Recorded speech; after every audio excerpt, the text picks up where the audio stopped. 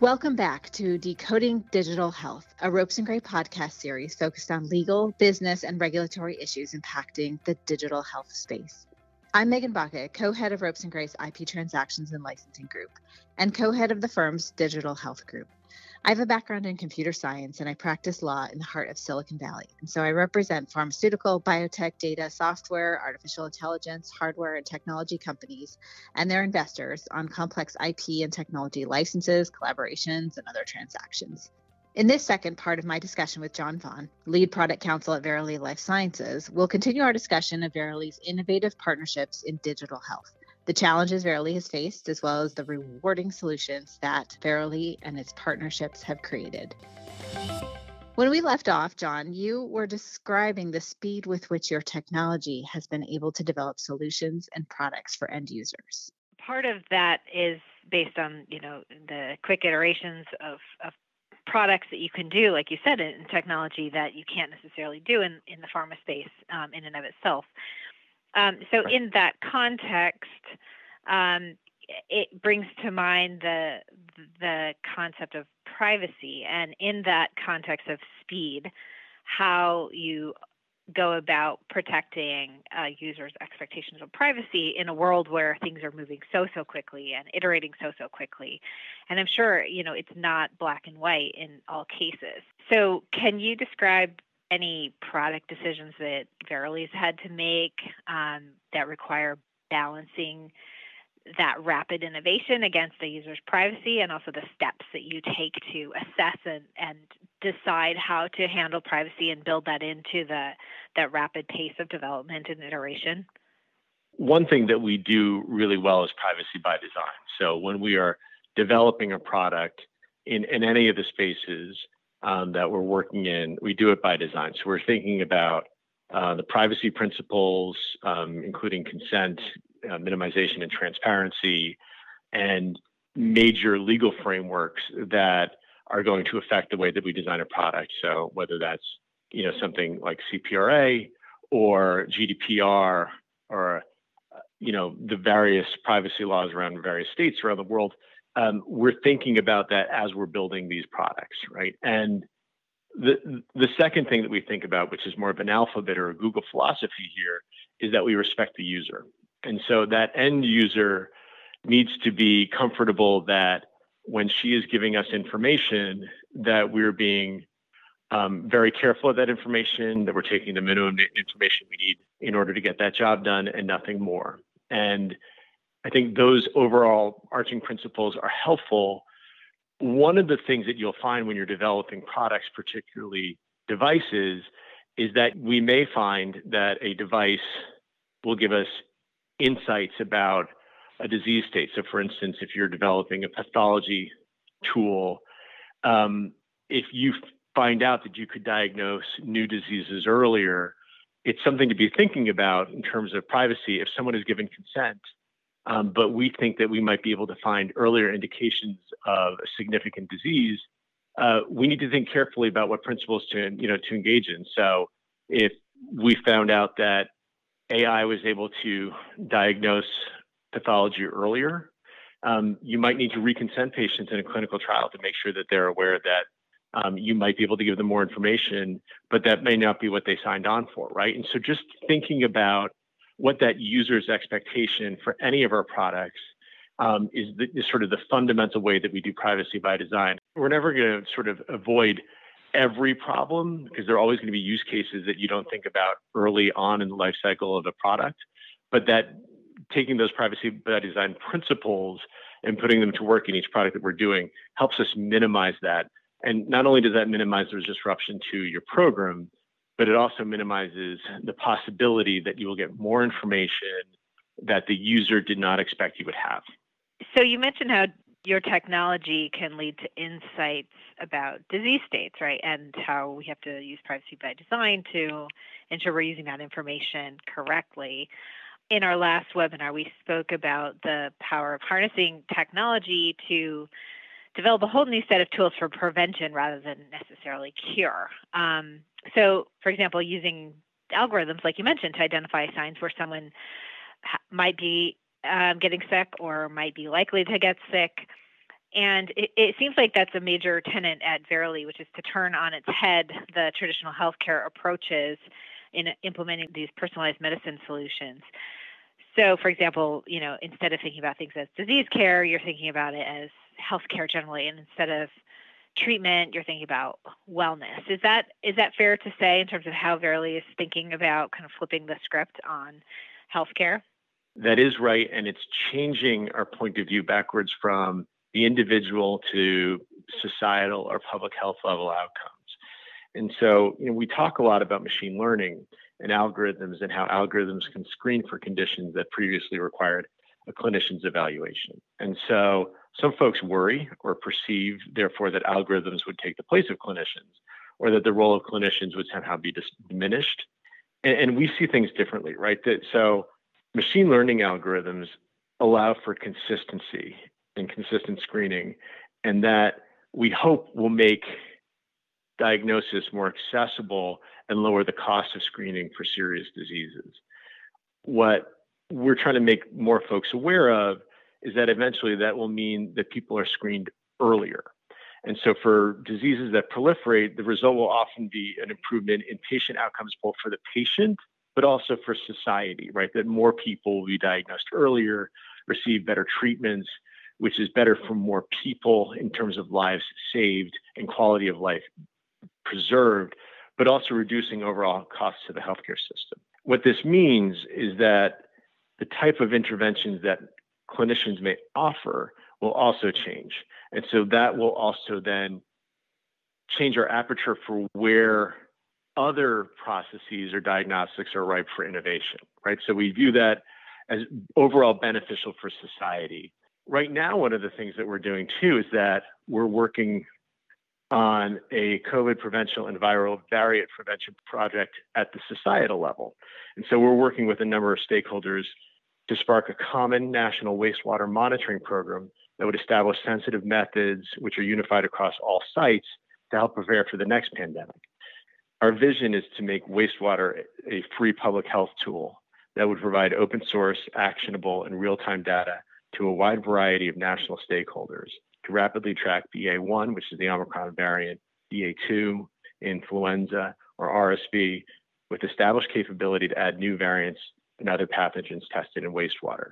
It's a great way of showing our scale as an organization, because early in the COVID pandemic, we started with individual testing, and now we're trying to figure out on a county or city or national or international scale, if we could help localities learn about variants of concern or other viruses when they first appear in the watershed, weeks ahead of when you'd actually see a wave of patients going into a hospital. That is totally fascinating and really exciting.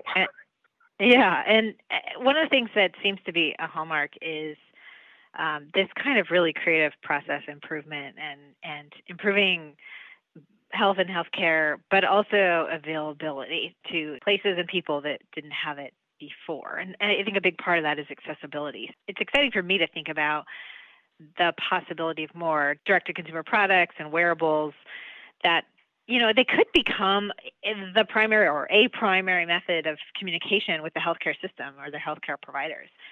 So is Verily thinking about this, and what kind of hurdles do you see in the system to making this kind of accessible technology for people to interact with their healthcare system and providers? It's such a great question, and it's such an interesting space for our industry. You see everything from Fitbit to Apple Watch. You see a lot of different wearables where we now have the capability to obtain a lot of different digital biomarkers. And I think then the question is, as a consumer, because most of these are consumer products, what do you do with those insights? And that is more the space where Verily is in, which is that we have a product called StudyWatch, which can be used in clinical studies where you can obtain digital biomarker data that would give a pharmaceutical manufacturer a more holistic set of data per patient about other digital biomarkers that are relevant to their analysis. And, for instance, if you were giving a patient a new drug to treat, a heart condition, understanding mobility, understanding, pulse rate, understanding, whether there's any excursions,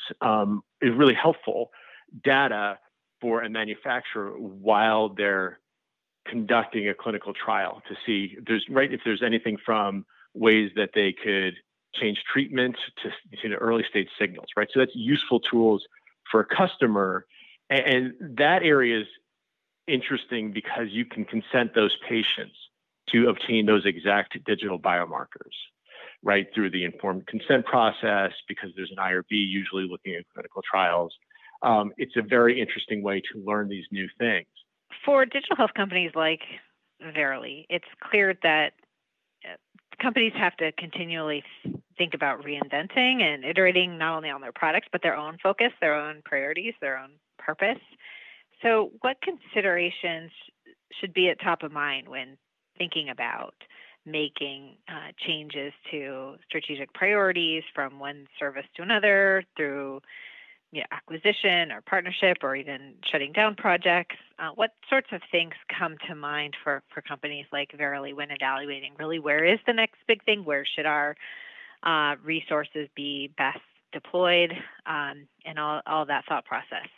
I think the most important consideration is to keep your promises to the consumers or the patients who are using your devices. And so a lot of times in life sciences or in tech, because there are always new things and interesting things, we're excited by newness. We're excited by focusing on new products.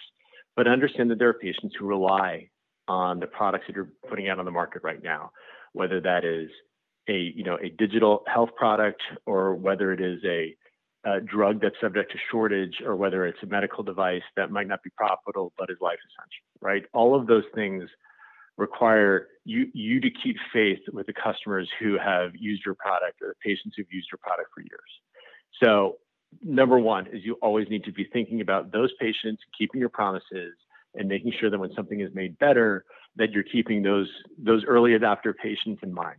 The one thing that I need to tell you is that I came from life sciences, and in the 18 months that I've been here, I have learned a lot, and I've been humbled about all the things that you need to understand from a technology point of view, about the things you need to do to make sure that you're in compliance with laws and regulations with respect to technology. So it's not an either or, it's thinking about it holistically. And smaller companies tend not to do that. And I also think you need to think long-term about adoption of a product. Like I said, keeping your promises to your patients, making sure that you don't pull the rug out from anybody who comes to rely on your product. And also think long-term about where does this product or this service or this software fit in the healthcare ecosystem now, and where will it 5 years from now and 10 years from now? And I think those are probably fundamental things to keep in mind as you're doing diligence or thinking about new partnerships or new products. Well, I am excited to see where Verily goes in the coming years for sure. So any closing thoughts or memorable quotes, headlines, posts, news items you've heard recently that has you thinking about or excited about new aspects of digital health? I joined this company because I really believe that this is where the future of healthcare is going to be. And so I think for the rest of my career, it's going to become increasingly clear that, sort of precision medicine or health tech or digital medicine will just become medicine. So I'm excited to see how these products become integrated, and I'm excited to be a part of it. And I'm excited to be working for a company that thinks carefully about users and privacy. And, Megan, when we spoke back in March, I still think that it's interesting that, these two disciplines in technology, we always talk about failing fast and coming to the next iteration. And then in healthcare, there is a conservatism because you're dealing with patients and diagnoses in their lives. And so there's a reflection of the Hippocratic Oath, which is first do no harm. And our job at Verily is to reconcile those two perspectives in a way that enhances both personal and public health.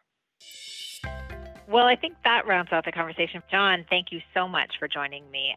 I have learned a lot. And to our listeners, please stay tuned for additional podcasts in the series. We'll be discussing further trends and hot topics in digital health, so definitely tune in. On upcoming podcasts we have planned, we'll be talking about developments relating to digital health and clinical trials, artificial intelligence, machine learning, and other subjects. Thank you so much for listening today. We appreciate you tuning in to our Decoding Digital Health podcast series.